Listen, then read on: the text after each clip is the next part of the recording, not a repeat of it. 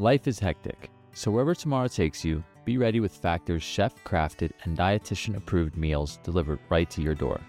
With over 35 options a week, including keto, calorie smart, vegan and veggie, and more, they've got a variety that fits your lifestyle. Factor has restaurant-quality meals ready to heat and eat in just 2 minutes. They also have various easy options for the entire day, from breakfast to midday bites, smoothies, and more. Factor is less expensive than takeout, and every meal is a nutritious and delicious experience, and it won't break the bank. You can customize your meals by choosing 6 to 18 per week. Plus, you can pause or reschedule deliveries anytime to fit your schedule.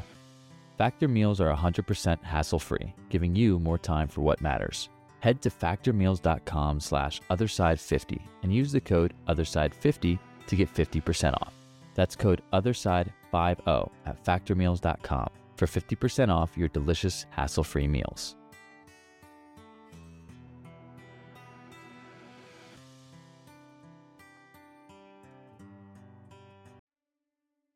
Hi, I'm Bob. I'm here to tell you about my near-death experience.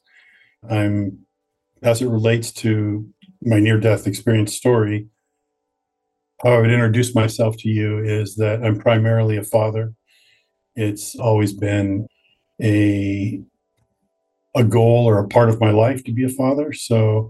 And that stems from my background. My own father had passed away at 41, so I didn't really get a chance to know him. He had a heart attack. And so that kind of set in motion, growing up with a stepfather and not knowing my own father, that one day I would be a father. And so it's always been kind of not objective, but a goal or a desire of mine to be a father. And so I have a full life. I'm not just a father. Pretty active, goat farm. I surf. I've been in aerospace for almost 40 years. So a pretty well-rounded life. 3 beautiful sons. They're all grown, and 3 grandsons. So that's kind of me in a nutshell. I kind of knew this was coming. That's sort of the weird thing is, for almost a decade, I had a sense that something was up. Every time I take a business trip or get on a plane and go somewhere, early on, I was like, I don't know why, I just sort of felt this sort of premonition that something was going to happen. And so early on, 8 or so years back, I got a trust and a will set up for the kids, and just kind of always had this creepy feeling like when I would go away on a trip that I had to get stuff done. And so sort of race forward to fall 2019. Something else I usually do every year for my birthday in the fall is I get a physical, go to the doctor. For the last couple of years, the doctor told me my blood pressure and cholesterol was not looking so good. She wanted to put me on meds. So fall 2019, she said, it's time to go on some blood pressure meds. We'll start you off. And I said, well, I'm going on a business trip. So I don't want to be out of the country. I was going to be out of the country for 6 months. So I didn't want to be trying to manage my blood pressure meds in a foreign country. So I asked to put it off, and I would just start when I got back. So of course, fall 2019, the trip gets delayed. I don't leave until February, and the pandemic hits. And so when I came back, the country was an entirely different place. And the thought of going to a hospital, I basically avoided the doctor at that point. From fall 2019, I missed my 2020, 2021, 2022 doctor's appointments for my physical. And I felt I wasn't well. I'd taken a few more trips. And in January of 23, which is like 9 months ago, I flew out of state for a one-day meeting. I left late Sunday night to be there early on a Monday morning. And I went into the office for a one-day meeting. It was planned to be back on the plane in the early afternoon and headed back home. And while in a meeting, stand-up meetings around hardware, we talk about stuff. In a meeting, I felt this pop and burn across my chest. Whoa. I knew that this was it. At that moment, I was like, wow, this is the business trip. It's really happening. And it was kind of surreal. All I could think of doing was getting to my phone, which I left in another lab, to message my kids. I went to the next lab, got my phone. I have a group thread with the kids, but I just messaged my youngest son. I said, something's wrong. That was it. My coworkers found me sitting in a chair, looking at the ceiling with my eyes open in a puddle of sweat. I didn't, we didn't know what was wrong at that moment, but what had happened is I had a ruptured aorta, which is the vessel that comes out of the top of your heart, the artery or whatever it is, comes out the top, makes a horseshoe turn. There's a main artery that goes to your brain and one to each of your arms and down to both your legs. And just on the inside of that turn, they call it an A section or whatever, that ruptured and I was bleeding out internally. And I guess it clotted or something. And that's what got the blood back to my brain. I came to, and I was surrounded by coworkers, and they're asking me, my name and do I know where I'm at? And all I could think of was, oh, I must have fallen asleep. My chest hurts. I was really embarrassed, and I was like, I have a plane to catch, and I just told everybody, actually, I'll be fine. I got to hop on a plane. I wanted to leave, and they said, that's fine, but how do you feel? And I said, well, my chest hurts a little bit. And they said, well, how else do you feel? Is everything okay? And I said, I really feel fine. I think I need to just get my stuff together and head home. And they said, but you're sitting in a puddle of water. I looked down at the floor and my arms had been draped to the side. And I guess I just sweat a lot of liquid. There was just a puddle of sweat on the floor underneath me. And they said, well, we called EMT. Actually, they're in the lobby right now. They're on the way in. Why don't you let them check you out before you hop on the plane? If drop back to fall 2019 and not wanting to go to the doctor because of COVID. It's totally out of character for me is that there is no way you would get me to go to a hospital or to EMT or nothing. So I thought it was odd. My behavior at that point was really weird. It didn't feel like myself. I was so compliant. I don't know why I was agreeing to any of this stuff. So I just said, sure, okay. And the EMT guys came in. They checked me out. They said, your blood pressure, pulse, everything looks great. But, the sweat and the chest pains, let me get you out to the truck and check you up a little bit more. Anyways, they talked me into it wasn't a hard conversation because I knew something was up. But they got me in the truck and then they got me to the hospital, which was 10 minutes away. The other thing, which was really amazing, is that my coworkers did not put me on the floor and try and do chest compressions or CPR. They would have killed me more. I mean, because I was bleeding out internally. That would have been the wrong thing to do. And they didn't. They left it for the EMT. I clotted and came back. I had blood in my brain. But the other thing was the EMT guys were driving by the office out front. So they were right there. I mean, I was running out of time. This is the thing that killed John Ritter, the actor, was a ruptured aorta. 1% of people, I've learned since then, 1% of people that have a ruptured aorta survive. 5% of people that go through the emergency surgery survive. So I'm a 1%er. I wish it was the money kind, but you take what you can get. But the EMT guys were out front driving by. So they came right in, they got me to the hospital, which was 10 minutes away. A hospital that has a cardiac institute and one of the best heart surgeons in the country. So, oh God, sorry.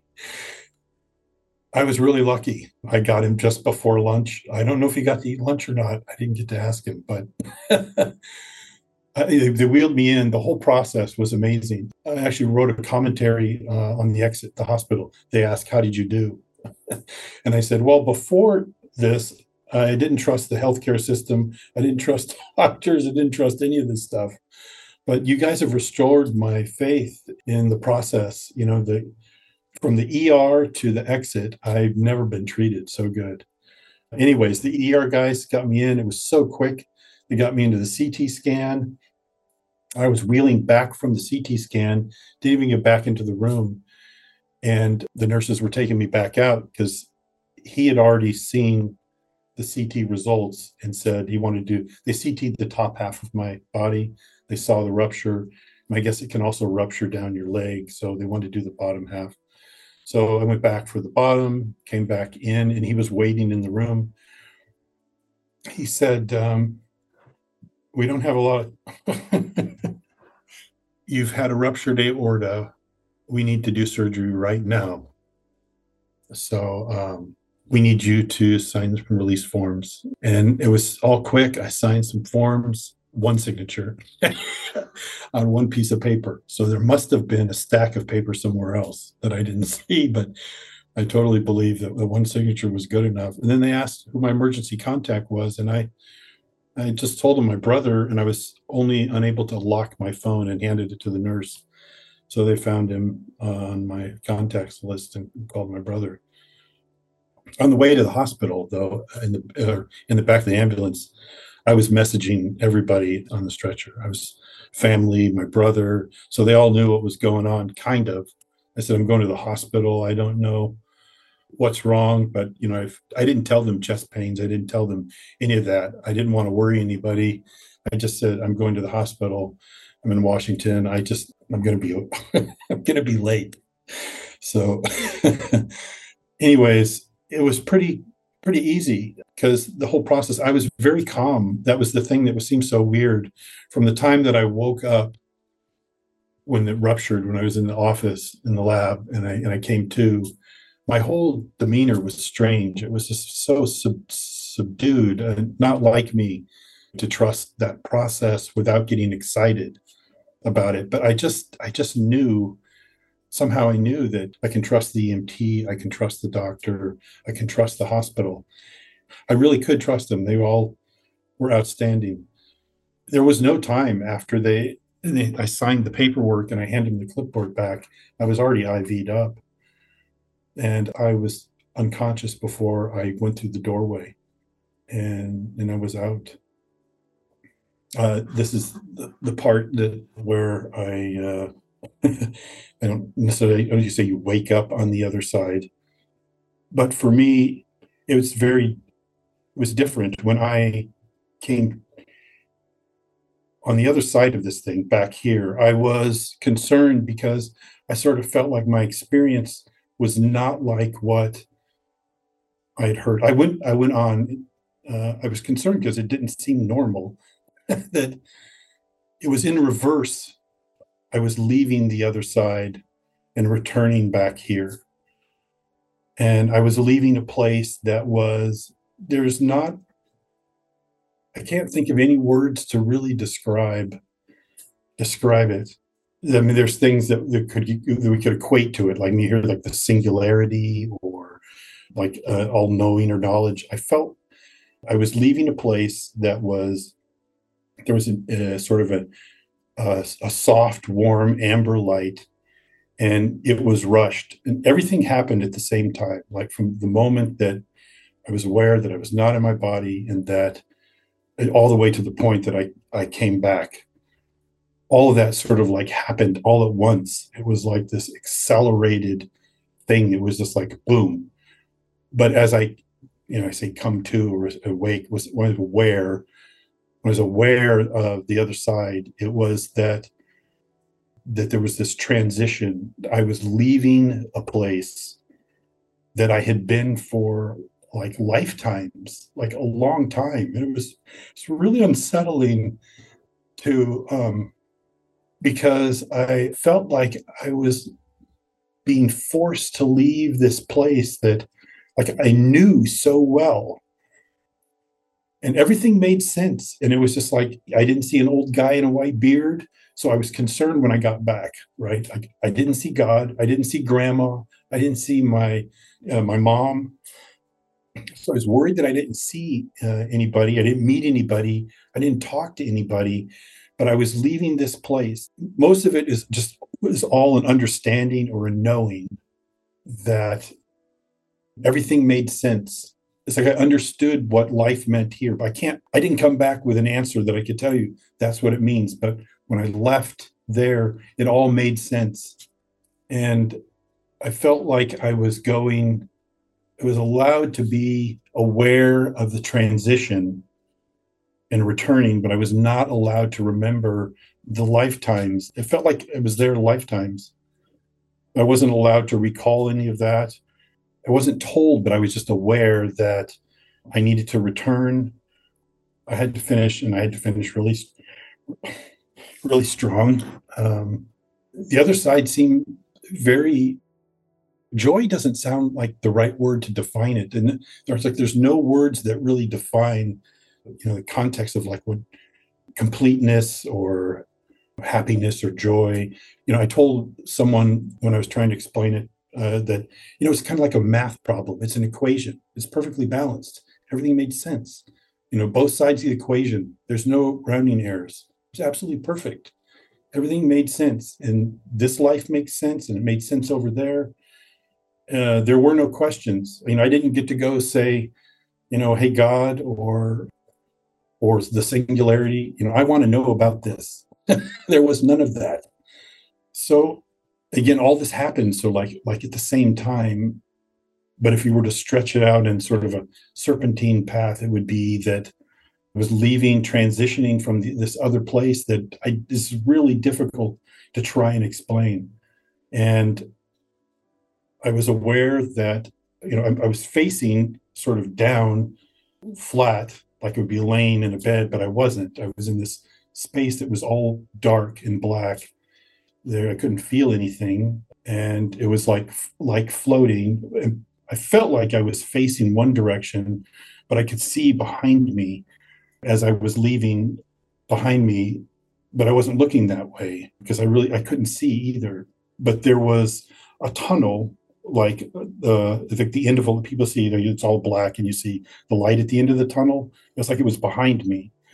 I was leaving there, and it was rushed. It was like this rushed experience, like, oh, it was like it was kind of hasty, almost as though there was a surprise, like, oh, your body's alive, you got to go back, you need to go back. And it was this rushed thing, and there was an awful lot of excitement that I was going back. And it seemed like there was just like this not it sounds so corny, but like cheering, or like just like, go get him. It was like this rush of excitement that I was going back, and I didn't feel it. I didn't feel the excitement about going back. I didn't want to go back. This is the part that is really puzzling, is that I didn't know what I was going back to. I didn't remember any of this. And when I think about how important my sons are to me, and that I was somewhere for lifetimes and I did not know them, I did not remember them, I didn't remember my family, I didn't remember any of this. And that this transition of leaving this other place that was so familiar and full of this unexplainable whatever, and that transition where this is why I think it's like it was reversed. People say because I've been listening to some podcasts, but they say, they leave, they get a life review, they go and they see gold buildings and all that. It's like, I didn't see that. I got the reverse. It's like I came back in reverse. And as I'm coming back, I got a life review on the return. And it was like a re-download of what I'm going back to. And it was hard to take in this. The very first feeling was I felt really guilty that I'd forgotten my life. I felt really bad that forgotten the people I loved. This is what I thought was so wrong about the experience. Like, how can I forget this, But then, as that memory came back, it's this transition of returning was that it's like memory of here supplanted the memory of there. And it was like all I'm able to grasp is this transitional state. And that it's like it was a rewind of my exit when I left, must have been like when I left. So it was like I was coming back through the way I came. There was a lot of things I remember, not a lot of things, but the things I remember were, and no one told me, just I understood that you have everything you need to finish. And I felt very confident that I've got whatever I need to get the job done, whatever it is. That's the other thing that has been so perplexing is I didn't get like a message like, go do this thing, And I think it's probably because I'm speculate that maybe it's because I would go do it so I could go back. I would just go, if I knew exactly what it was I'm supposed to do, I would go do it. Not that I don't want to be here. I think the first physical sensation I had in that transition going from there to here was this sense that, looking behind me is this, of course, I'm not looking behind me, but I see this white end of a tunnel behind me. And in the tunnel there was the silhouette of one figure. It wasn't God. It was someone who knew me there. And there were others that were like at the fringe of the edge, like they're all peeking over the edge of a barrel. And they just seemed so goofy and happy and excited that I was going. And the first sensation I had after being aware of what I was going back to was that the only way I could equate it is that sometimes I'll work in the yard on the weekends out with the animals and stuff, and I just get filthy, cleaning stalls and all this stuff. I just get really dirty and come in the house and get cleaned up, take a shower, get all nice and clean, and then planning to go out and do whatever. And so I'm take extra care, clean under the nails and in the ears, squeaky clean. Is that I felt super clean, like I had been super cleaned, and then I forgot that I had to go back down to the barn for something, and I didn't want to dirty clothes, and I slipped some dirty clothes on, the same clothes I'd been wearing.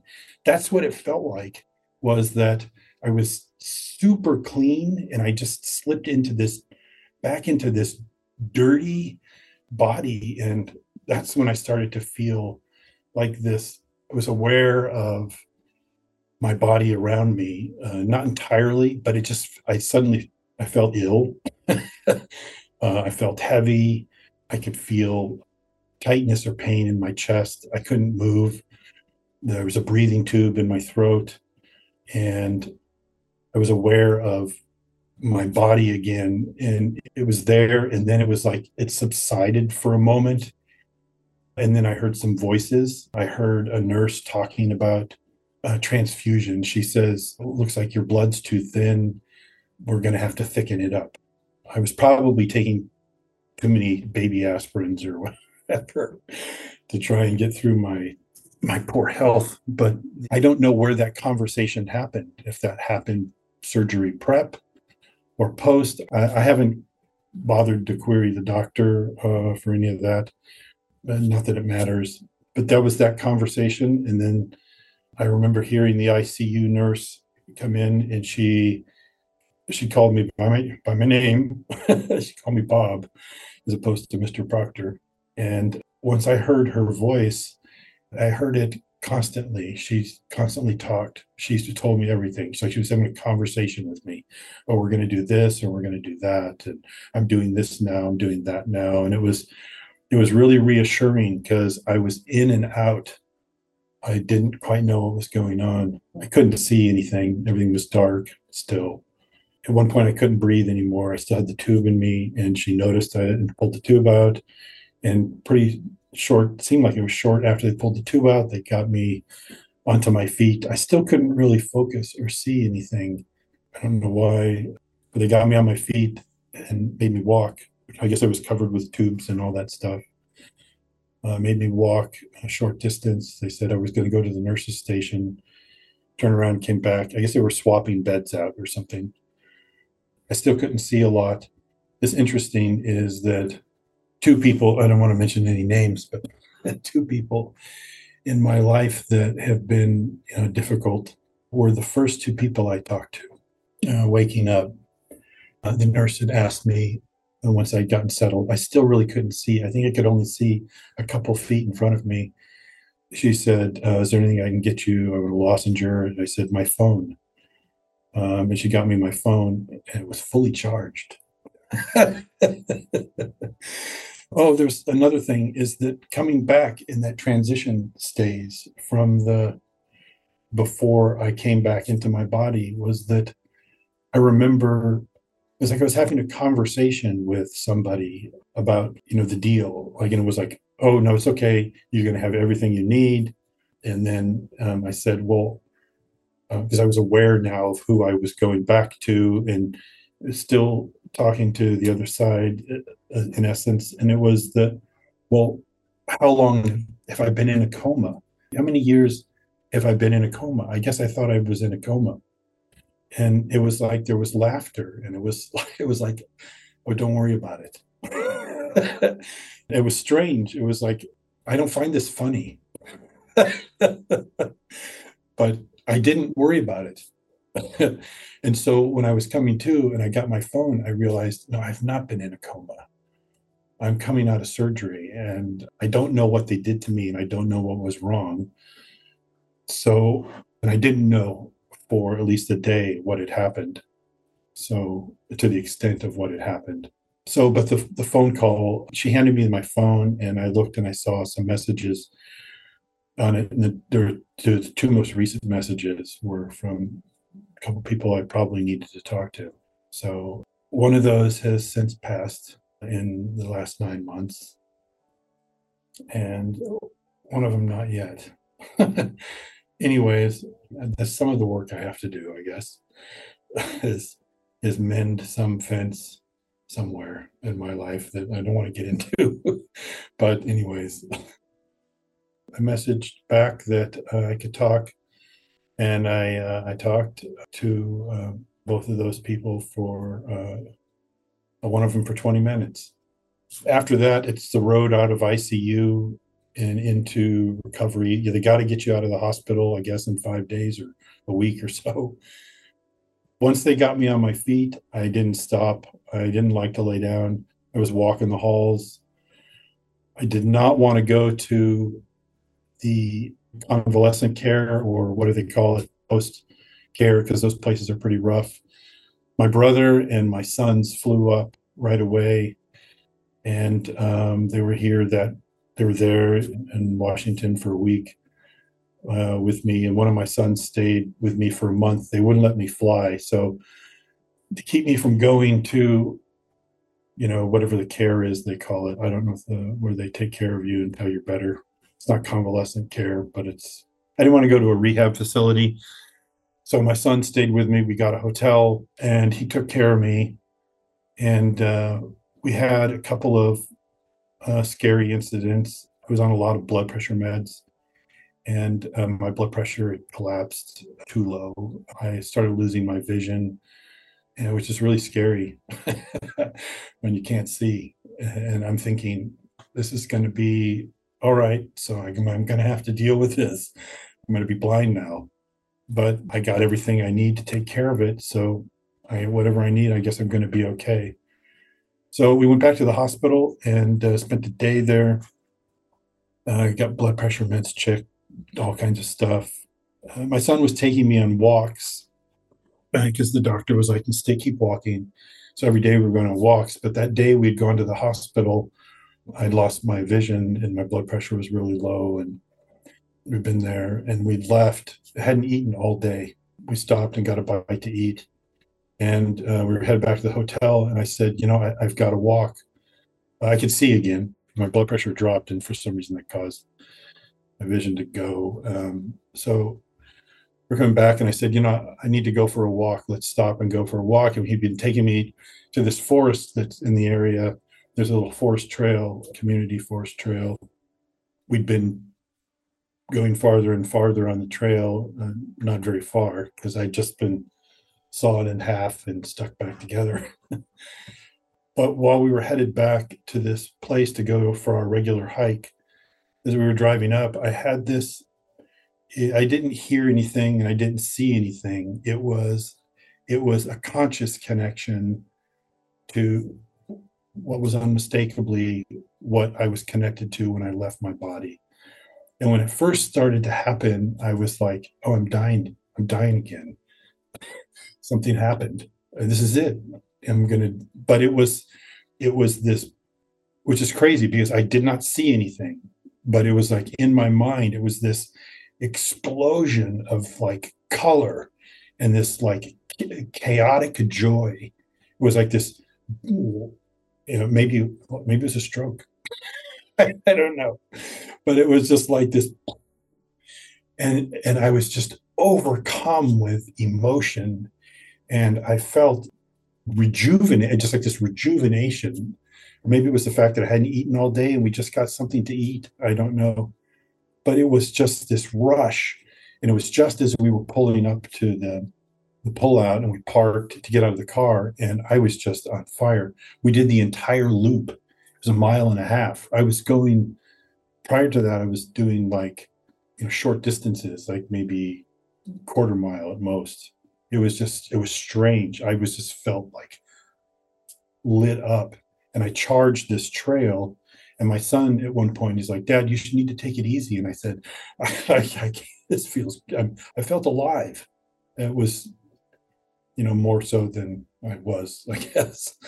It was pretty amazing. It felt like a visit from the other side after being back. I don't know, maybe I needed it. But there have been some, in that first few weeks, there was, some ups and downs physically that were challenging. I did return to work. Recovery time was going to be 12 weeks or more. Those first few weeks, I felt like I was living in an echo, like I shouldn't be here. This isn't right. I shouldn't be here. I shouldn't be alive. And I found out, the odds and what happened. Something was not right. So it was kind of an echo. So I was in a hurry to get back to work, to try and get back to a sense of normalcy. And I'm really glad that my manager let me come back to work. They haven't let me fly yet.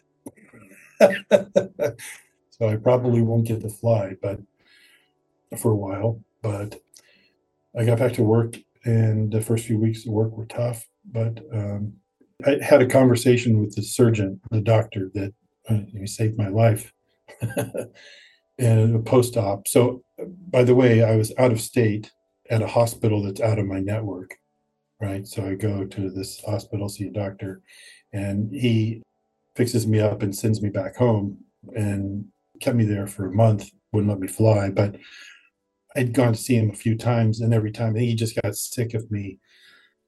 Oh, thank you so much. I mean, I'm just so, you saved my life. It's this amazing thing. And he says to me, and the last time I saw him, probably he figured it would be the last time I would see him because I was headed back. He said, "Look, it's like the end of the movie, Saving Private Ryan. You don't have to find the cure for cancer. You don't have to save anybody. Just go be the best you." So, sometimes that's what, I guess, you go back around and you just get to be the best you. I'm not going to find the cure to cancer. I'm pretty sure that. I was also shocked that when I came back and was able to get my first doctor appointment with my doctor back here in LA, was that the doctor comes in and says, "Wow, you're a miracle. That guy saved your life." That he goes into, "That's the thing to kill John Ritter." And he starts explaining it all to me. And I'm like, I know all this. I've heard it I've taught myself this for weeks. And then he tells me, "You're lucky that didn't happen here, because if it did, we wouldn't have touched it. It's too high risk. We would have sent you to a third-party hospital and you would have died in transit." It's a bit of honesty. So I'm looking to change my insurance provider during open enrollment. But it just kind of highlights the risk that the doctor took and the risk that the hospital took and the Cardiac Institute that I was lucky enough to land in. Somebody was looking out for me. And somehow I knew this was coming years ago. I mean, I prepared a will and a trust. I was mentally prepared. I mean, every trip I hop on a plane, I'm thinking this could be it. I had the feeling. And sure enough, it really did happen, which is shocking. But I came back and it happened in the right place with the right doctor. And a lot of things went right. Any one of those things could have gone wrong. My coworkers, the EMT, I could have said no and went and got on a plane because my blood pressure and heart rate were fine. I might not have made it to the airport. I mentioned my dad had passed away at 41 of a heart. We don't know. It was a chest heart attack problem. My brother also had an issue at 57, and my uncles have all passed cardiovascular issues. So my current health plan decided I needed some genetic testing that I could find out if my kids are going to inherit any bad cardiovascular things genetically.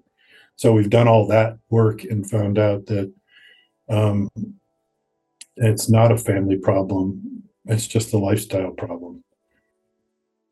As long as my kids and grandkids manage their stress and diet, they should be okay. I don't know if there would be an in message. There was something I did take away from that transition period. There was a lot packed into that because it all happened like at the same time. I mean, I tried to unpack it in a process from fading away to, because it kind of is, but it all happened boom at once. But there's a lot of things that the feeling of the transition of my body from being clean and putting on this dirty body and all those other experiences. But I got a sense that it's really important to love the people in our lives around us, love and forgive. So yeah.